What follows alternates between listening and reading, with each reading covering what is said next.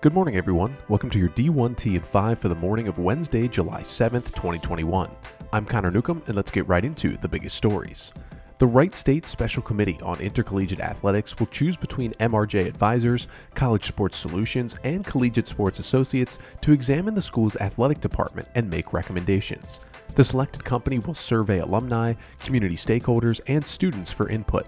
The project could cost between $30,000 and $60,000, and a decision should be made by the committee's next meeting on August 3rd. Miami is the latest department to work with the Brander Group in setting up a group licensing play with former student athletes. Canes AD Blake James said, quote, "There's going to be a lot of opportunity for our former student athletes to capitalize on their name, image, and likeness. I think we'll see some traditional products like jerseys, t-shirts, and bobbleheads, and some of the new products on the market like NFTs. Multiple ADs talked about NIL yesterday as Purdue AD Mike Bobinski said, quote, "For all the wringing of hands and other gloom and doom prognostications, I don't see any of that yet. I don't know that anybody has their hands around how much that will be handled going forward. Whether it be an overt implication that will happen or just sort of an implicit come to school X and the starting quarterback gets a hell of a deal from a company. That could happen. That could definitely happen." Idaho State's Pauline Theroux said, quote, "Our policies will be in place 100% before student athletes get to campus. And really, the only additional things to figure out are in what cases are we going to allow the university brand, image, and logos going to be used, or are we at all going to give permission to do that?"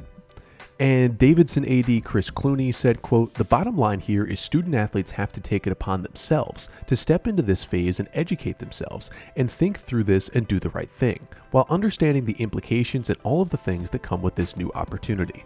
For schools, the work is less about helping them get opportunities, but more about making sure if they're going about the opportunities in the right way." Sportico's Michael McCann and Daniel Libet on how the Alston ruling impacts the athlete insurance market write, quote, "Those involved in the business of insuring college athletes with pro potential are already licking their chops." Los Angeles-based attorney Richard Giller, who represents athletes in injury insurance-related matters, said, quote, "As I see the Alston ruling, schools no longer have a cap on what they can spend on insurance policy premiums for their top student athletes. Consider this, quote, in siding with former athletes who sued the NCAA on antitrust grounds, the U.S. Supreme Court emphatically declared that member institutions can no longer conspire to create an automatic cap on education-related benefits. For now, that expenditure category is largely undefined, other than it having to be tethered to education and exclusive of athletics-related benefits."